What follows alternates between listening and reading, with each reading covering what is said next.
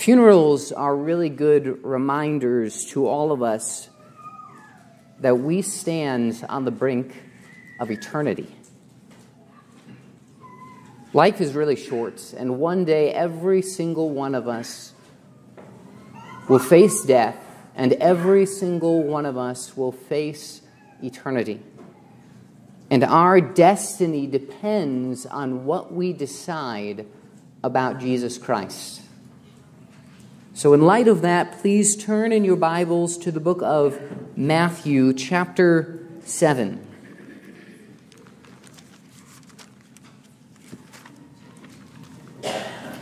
We'll be looking at Matthew chapter 7, verses 13 and 14 today.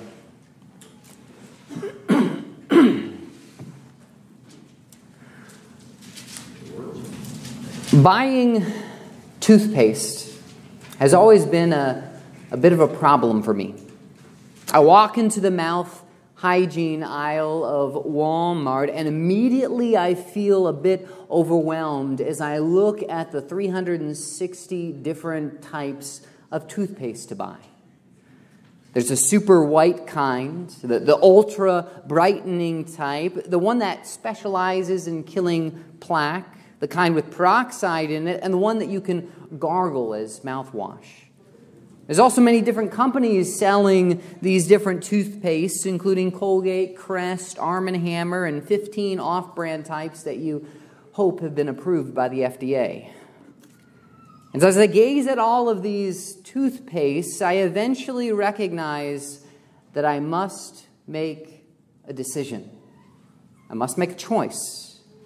So I usually look for the least expensive one, the off-brand one, but then I get afraid that my teeth might fall off or turn green if I get the cheap one. And so then I get tempted to buy the $20 version, the supreme ultimate kind, as it promises to make my teeth as white as snow.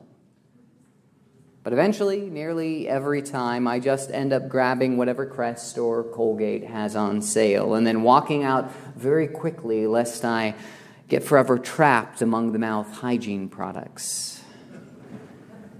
Choosing which toothpaste to buy may not be that big of a deal, but it's still a decision I have to make. We all make small decisions like that every single day. We choose what kind of shampoo to buy, what to wear, what to make for dinner, what TV show to watch, and when to go to bed. Our lives are also full of much bigger decisions that we're forced to make. We choose whether to go to college or not, what career we want to get into, where we want to live, who we want to marry, and how many kids we want to have. Our lives are chock full of decisions. And as we come to our passage today, we're going to see that there is another decision to make. But this decision, it's not like any other decisions. This choice does not just affect this life, but determines what will happen to you for the rest of eternity. It does not just affect the 80 or 90 years that God might give you on earth. It also determines where we will spend forever. This decision is not just an important decision. This is the most important decision that you will ever make in your entire life. And it is a decision that Jesus has been building up to in his famous Sermon on the Mount. Jesus' great Sermon on the Mount sermon in Matthew chapters 5, verse 7 is all about the kingdom of heaven. It's about the kingdom and about the citizens of that kingdom. Matthew chapter 5, verse 3 through 16 focuses on the character of kingdom citizens. It shows how followers of the king are people who have recognized their sinfulness and need, have humbly come to God for mercy, and have been transformed from the inside out. Matthew chapter 5, verse 17, all the way through chapter 7, verse 12, focuses on the conduct of kingdom citizens. It shows how transformed followers of the king are supposed to think, speak, and act. And then in Matthew chapter 7, verses 13 through 27, it focuses on the commitment of kingdom citizens. It shows us that true followers of the King will choose to be fully committed to that King. This final section of Jesus' sermon brings a specific application to this message. It pushes his listeners to make a decision. It pushes us to make a decision. We must decide if we want to humbly come to God for mercy, if we want this transformed character and righteous conduct, or if we want to go another way. Those who choose to be committed to God are guaranteed eternal life in God's kingdom. But those who refuse to be committed show that they are actually not true followers of the King and are on the road to eternal destruction. So your decision, your choice on this matter is incredibly important. If you make a bad choice about which toothpaste to buy, it's going to be okay. It's no big deal. But if you make the wrong choice about what to be committed to in life, it will affect your eternal destiny. Now, Jesus, He wants us to make the right choice. In fact, in the verses that we're going to be looking at today, Jesus commands us to make the right choice.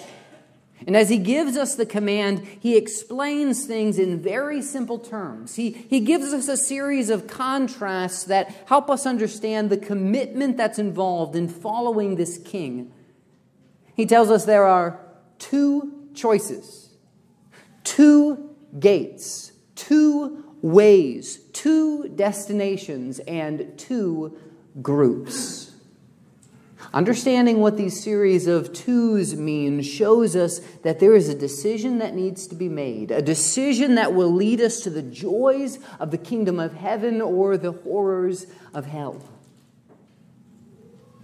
So please look with me at Matthew chapter 7, verses 13 and 14 as we look at the choice you must make. Matthew chapter 7, verse 13 and 14.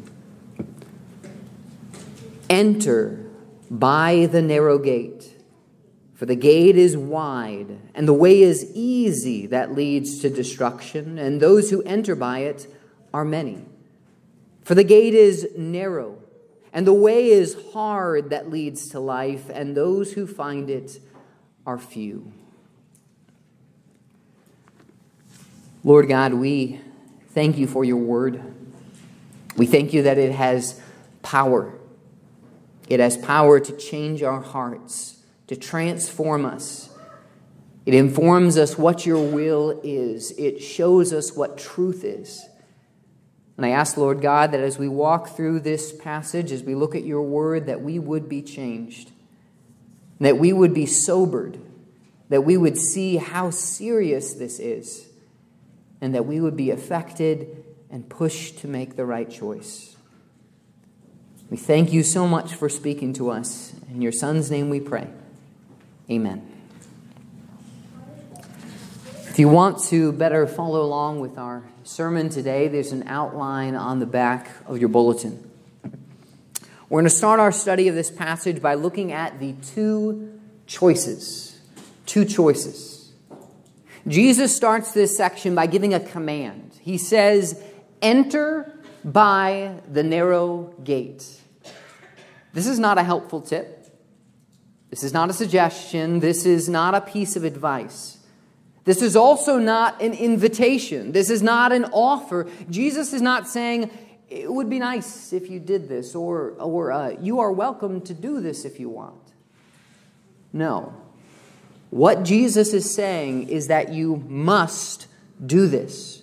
Jesus is ordering people to do something. He's giving a command. And with this command, there are really only two choices. You can choose to obey Jesus, or you can choose to disobey him. Those are the only two choices as we look at this passage of Scripture. Obey or disobey.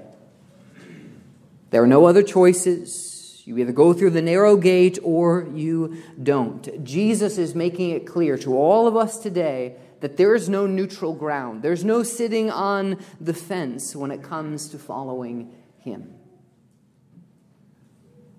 Now you might be thinking, isn't Jesus giving this sermon primarily to his disciples? Isn't he preaching it mainly to the crowds of people who already claim to be his followers? If the people are already his disciples, then why is Jesus saying that they need to make the choice to commit to him? Those are good questions. And the answer is yes. Jesus is indeed preaching his Sermon on the Mount primarily to his disciples. We see this at the beginning in Matthew 5, verses 1 and 2, where it says of Jesus, seeing the crowds, he went up on the mountain, and when he sat down, his disciples came to him, and he opened his mouth and taught them. So Jesus' main audience was the crowd of people who were already claiming to be his disciples.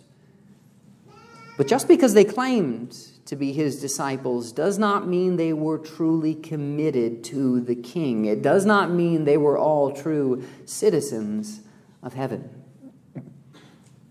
Judas was one of Jesus' main disciples, and yet we know that Judas was actually a false disciple who sinfully betrayed Jesus. Jesus also spoke of many people who would hear God's word, would initially seem to follow it, but eventually they would leave Jesus once things got difficult. We see Jesus talking about these people in this parable about the sower. In Matthew 13, Jesus tells a parable, a symbolic story about a man who sowed and threw his seed into different places. Some of the seed fell on good soil and produced a lot of fruit, but a lot of seed fell on bad soil that produced bad fruit. Jesus explained the parable, saying that the seed represented the word of God and the soils represented the different kinds of people who heard the word. Listen to what Jesus says about the seed that falls onto rocky soil. He says in Matthew 13, verse 20, as for what was sown on rocky ground, this is the one who hears the word and immediately receives it with joy. Yet, he has no root in himself, but endures for a while. And when tribulation or persecution arises on account of the word, immediately he falls away. There will be people who seem to be disciples of Jesus, who initially accept God's word with joy, but when following God's word gets difficult, they abandon God. And they show that they were never true disciples to begin with. We see this same truth talked about in John chapter 6. Jesus had said a whole bunch of hard things to his disciples, things that offended many of them. And it says in John 6, verses 66, after this, many of his disciples turned back and no longer walked with him. And Jesus' hard teaching has exposed many of his disciples to be false disciples, as they abandoned him when they stopped liking what he said. All of this shows us that when Jesus was delivering the Sermon on the Mount, he was preaching to a mixed audience. They all were claiming to be his disciples, but many of them were not true disciples. So after Jesus delivers his message about how kingdom citizens have a transformed character and explains how they are supposed to conduct themselves, he ends his sermon by commanding his audience to enter by the narrow gate. He commands them to fully commit.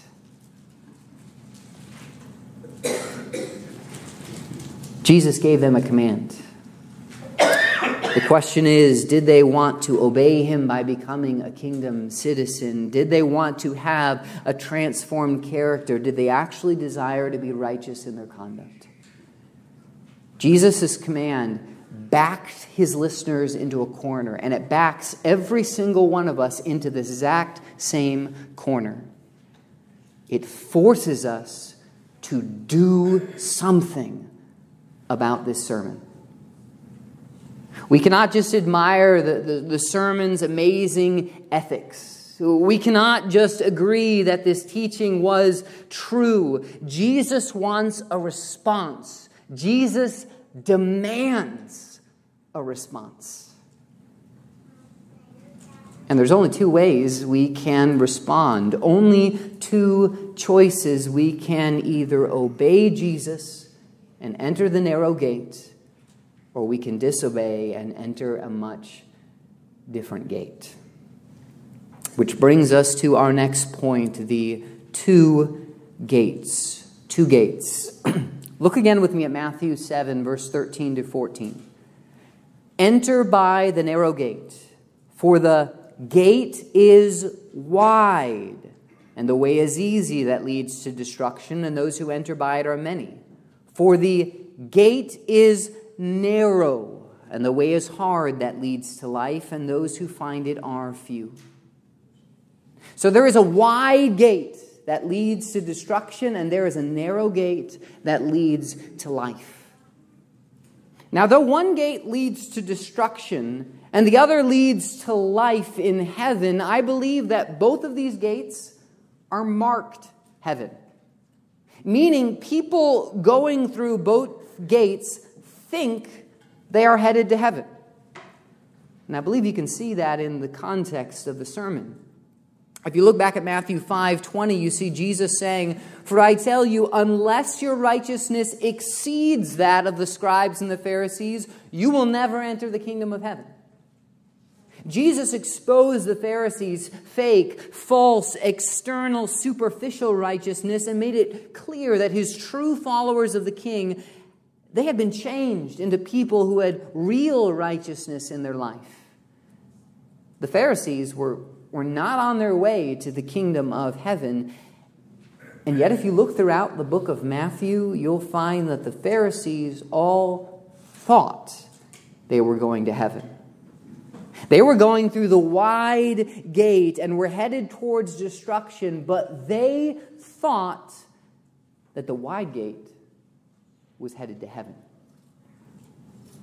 Also, look with me at Matthew 7, verses 21 through 23, just a few verses after our main passage. Jesus says, "Not everyone who says to me, 'Lord, Lord,' will enter the kingdom of heaven, but the one who does the will of my Father who is in heaven. On that day, many will say to me, 'Lord, Lord, did we not prophesy in your name and cast out demons in your name and do many mighty works in your name?' And then I will declare to them, 'I never knew you. Depart from me, you workers of lawlessness.'" Jesus was addressing people who thought that they were headed to heaven. Some people will think that they are following Jesus as their Lord, but since they have not been doing God's will, they will not actually be allowed into the kingdom of heaven.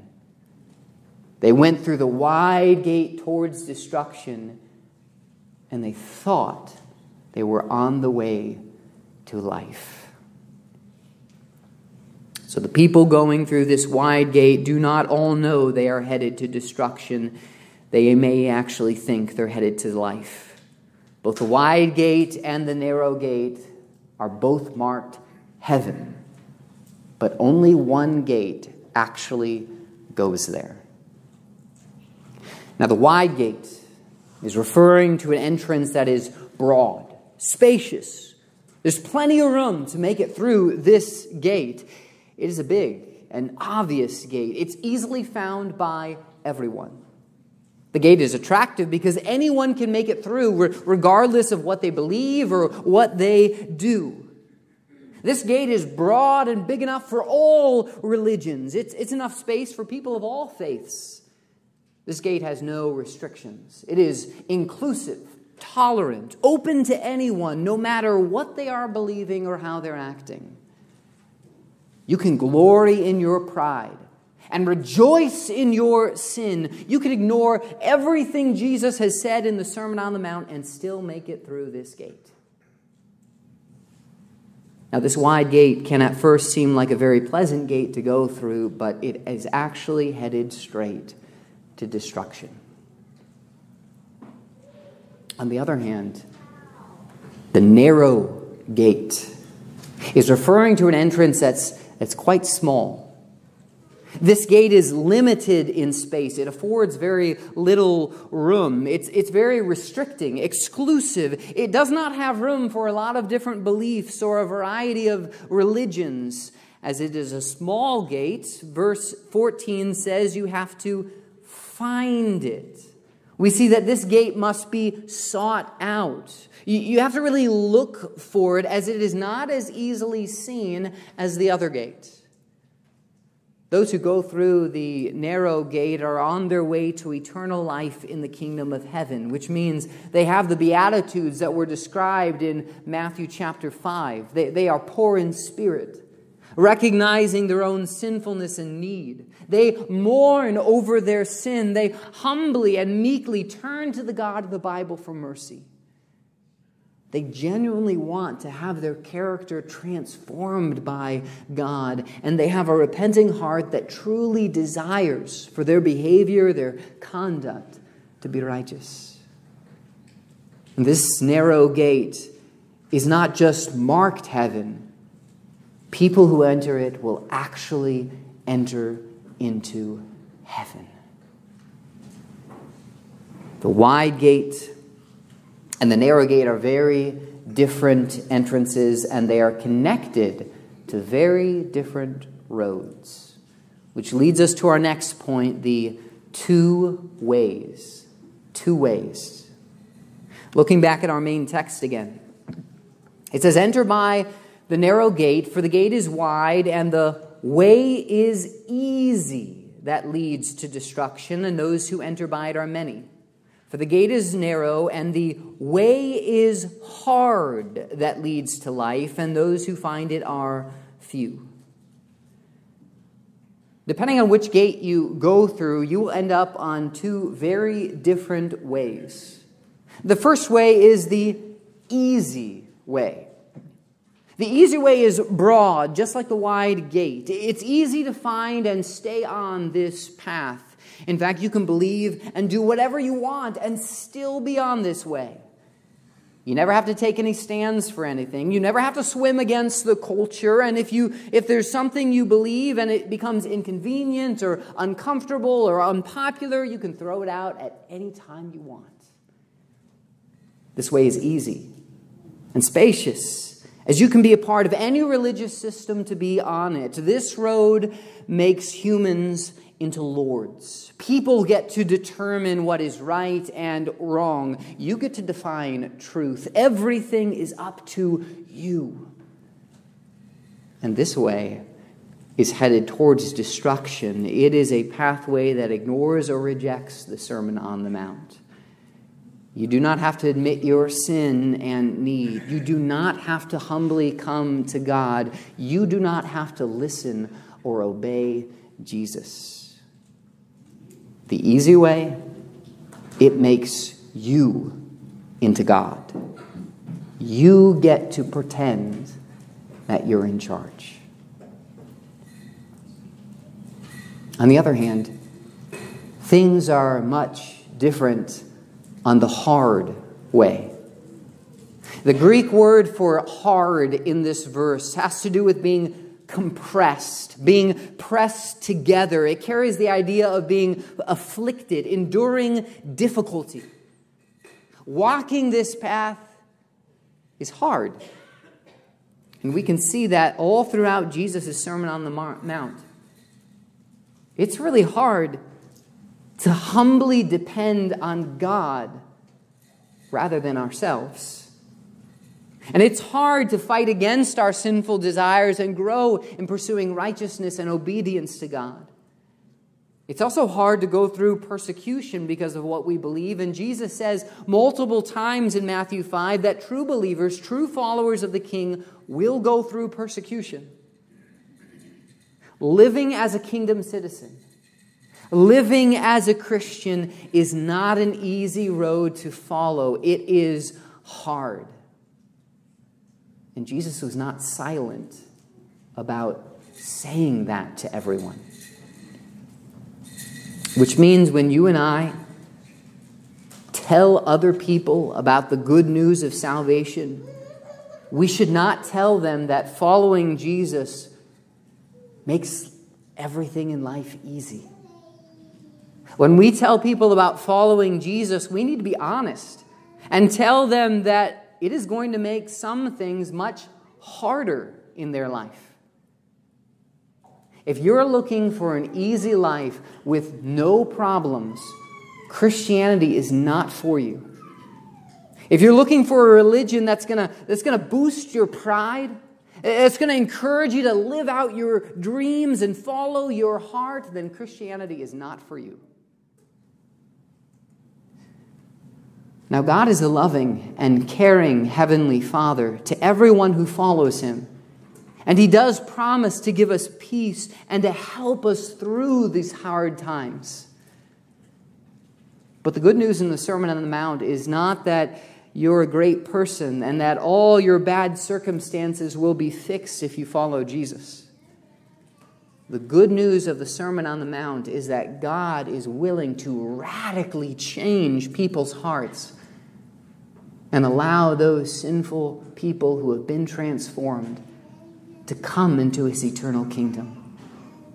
The good news is that God is going to transform and save those who humbly come to Him for mercy, those who are willing to turn to God as their only Savior and King. They will be granted eternal life. And we know from the rest of the book of Matthew that God is able to grant life to people because of His eternal Son, Jesus Christ. And Jesus, who came to earth and became a man, who preached the truth and lived a perfect life, and who sacrificed His perfect life to free us from our captivity to sin, who died to pay the penalty for the sins of His people, who rose from the dead and provides mercy and grace to believers. God is willing, and He is able to freely transform believers and give us heaven because of the life, death, and resurrection of Jesus. But He's not promised to give us an easy life on earth. The way towards heaven is a hard way.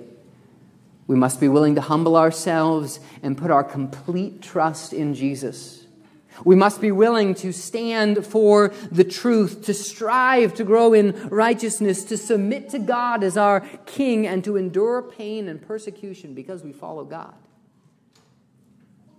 If you do not want this hard way, then you're not yet ready to become a Christian.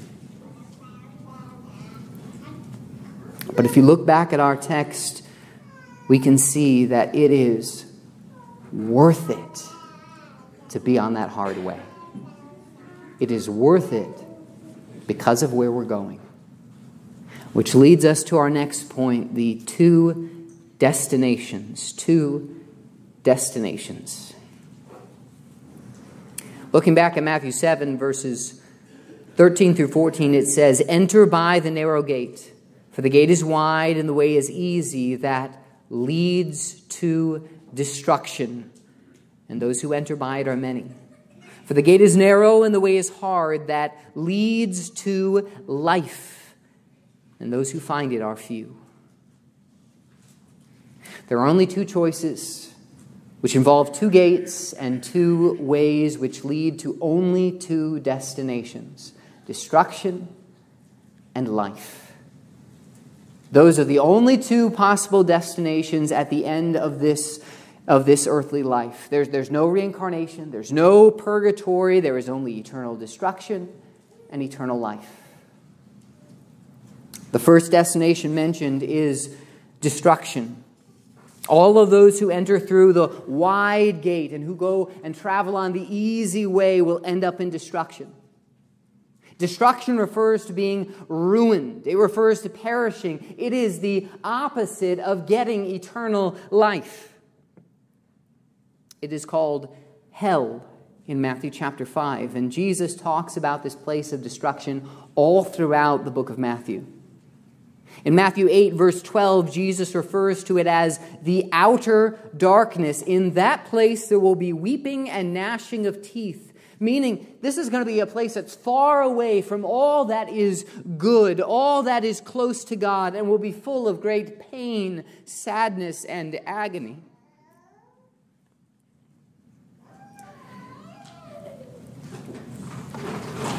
In Matthew 10:28, Jesus says to fear him who can destroy both soul and body in hell, which means that this place of destruction affects more than your physical body. It involves your soul.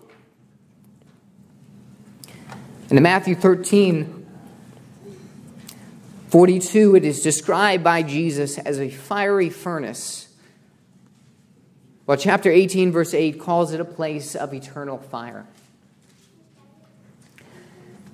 And probably worst of all, Jesus says of unbelievers in Matthew 25:46 that they will go away into eternal punishment. This punishment is forever. The fires, they never go out. The pain never goes away. The destruction of the soul continues all throughout eternity. This destination is absolutely horrific. And according to Jesus, every single person who enters the wide gate, every single person who travels on the easy road will find this destination of destruction waiting for them.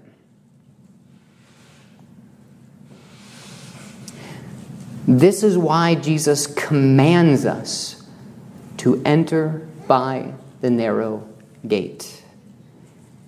Jesus knows that people will receive the most joy if they commit to God. For the other destination leads to life. Life is referring to the abundant and eternal life that is found in the kingdom of heaven. Rather than the destruction that lasts forever, those who enter by the narrow gate and who come by the hard way will find entrance into the joyful life that lasts for all eternity. We will get to experience the comfort, the satisfaction, and a close relationship with God that the beginning of Matthew 5 talks about, but we will experience them perfectly, eternally, with no more sin, no more pain, no more trouble. Matthew 5 and 6 describe how we will receive eternal rewards, treasures that will last forever. Matthew 13 talks about this heavenly life as being more valuable than anything that we can receive here on earth. And Matthew 18 describes it as a place where we have received forgiveness for our sins. We will get to spend this eternal life with our Heavenly Father, our Creator, who lovingly adopted us into His family. This life is open to anyone who's willing to enter through that narrow gate and travel by the hard way. And this wonderful, eternal life should motivate us to seek to enter that narrow gate and commit to move through that hard way. It is all worth it in the end.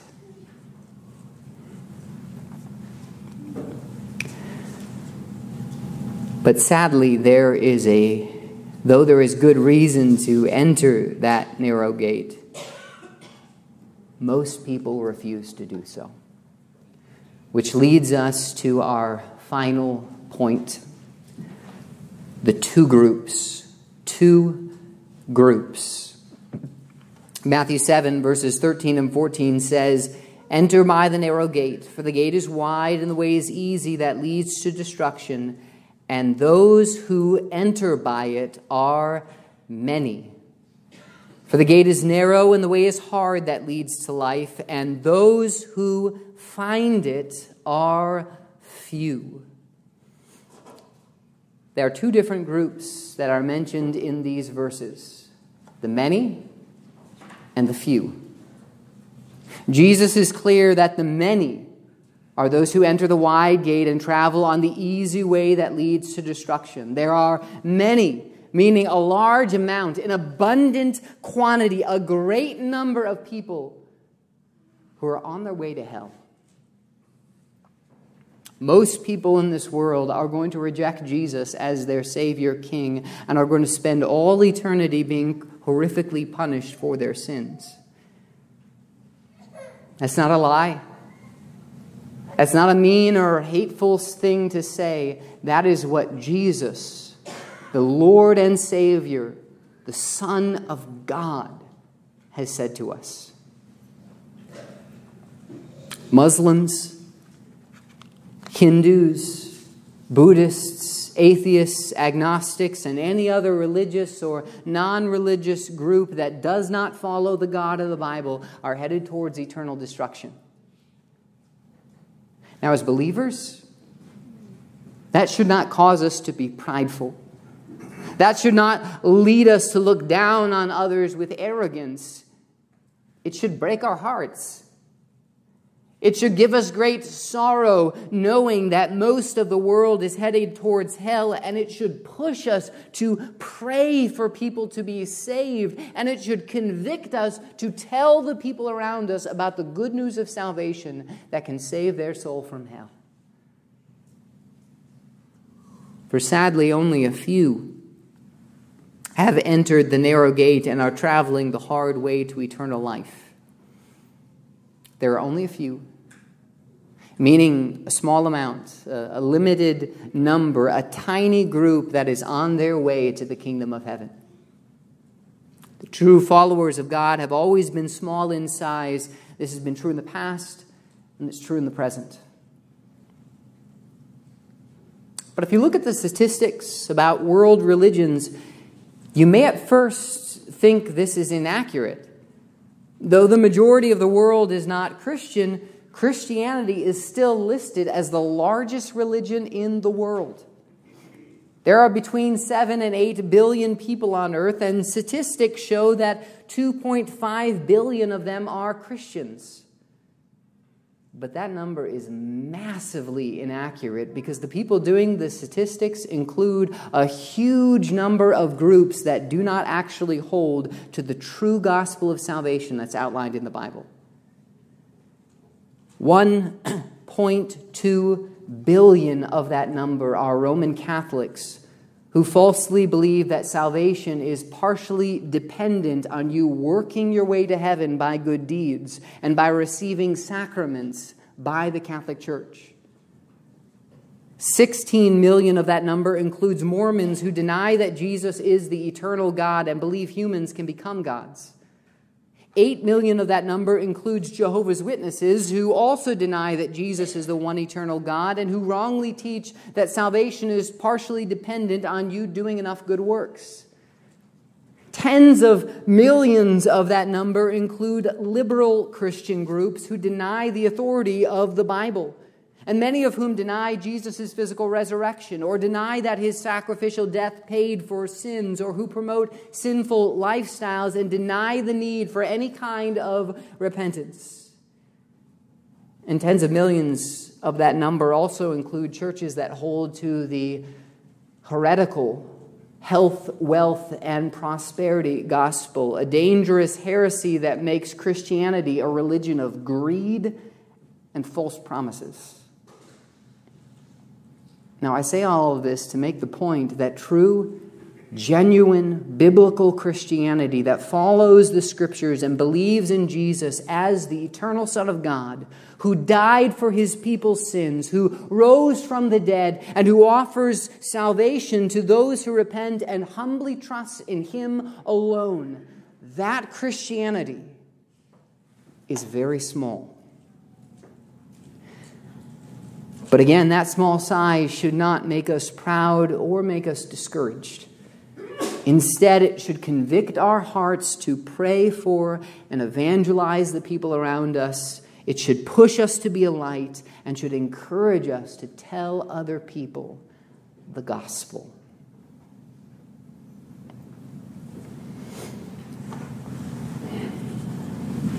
When Jesus preached through the Sermon on the Mount, he forced all of his listeners to make a decision.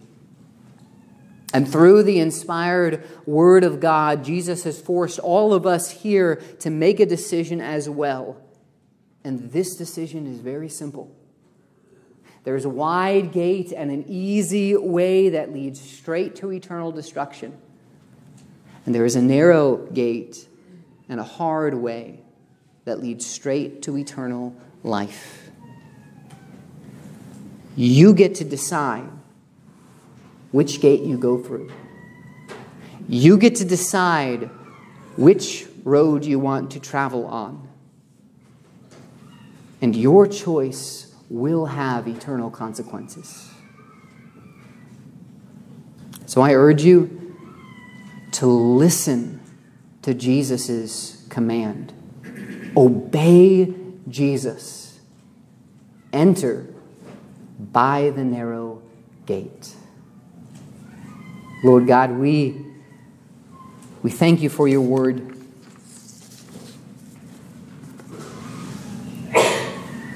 God, this passage is hard.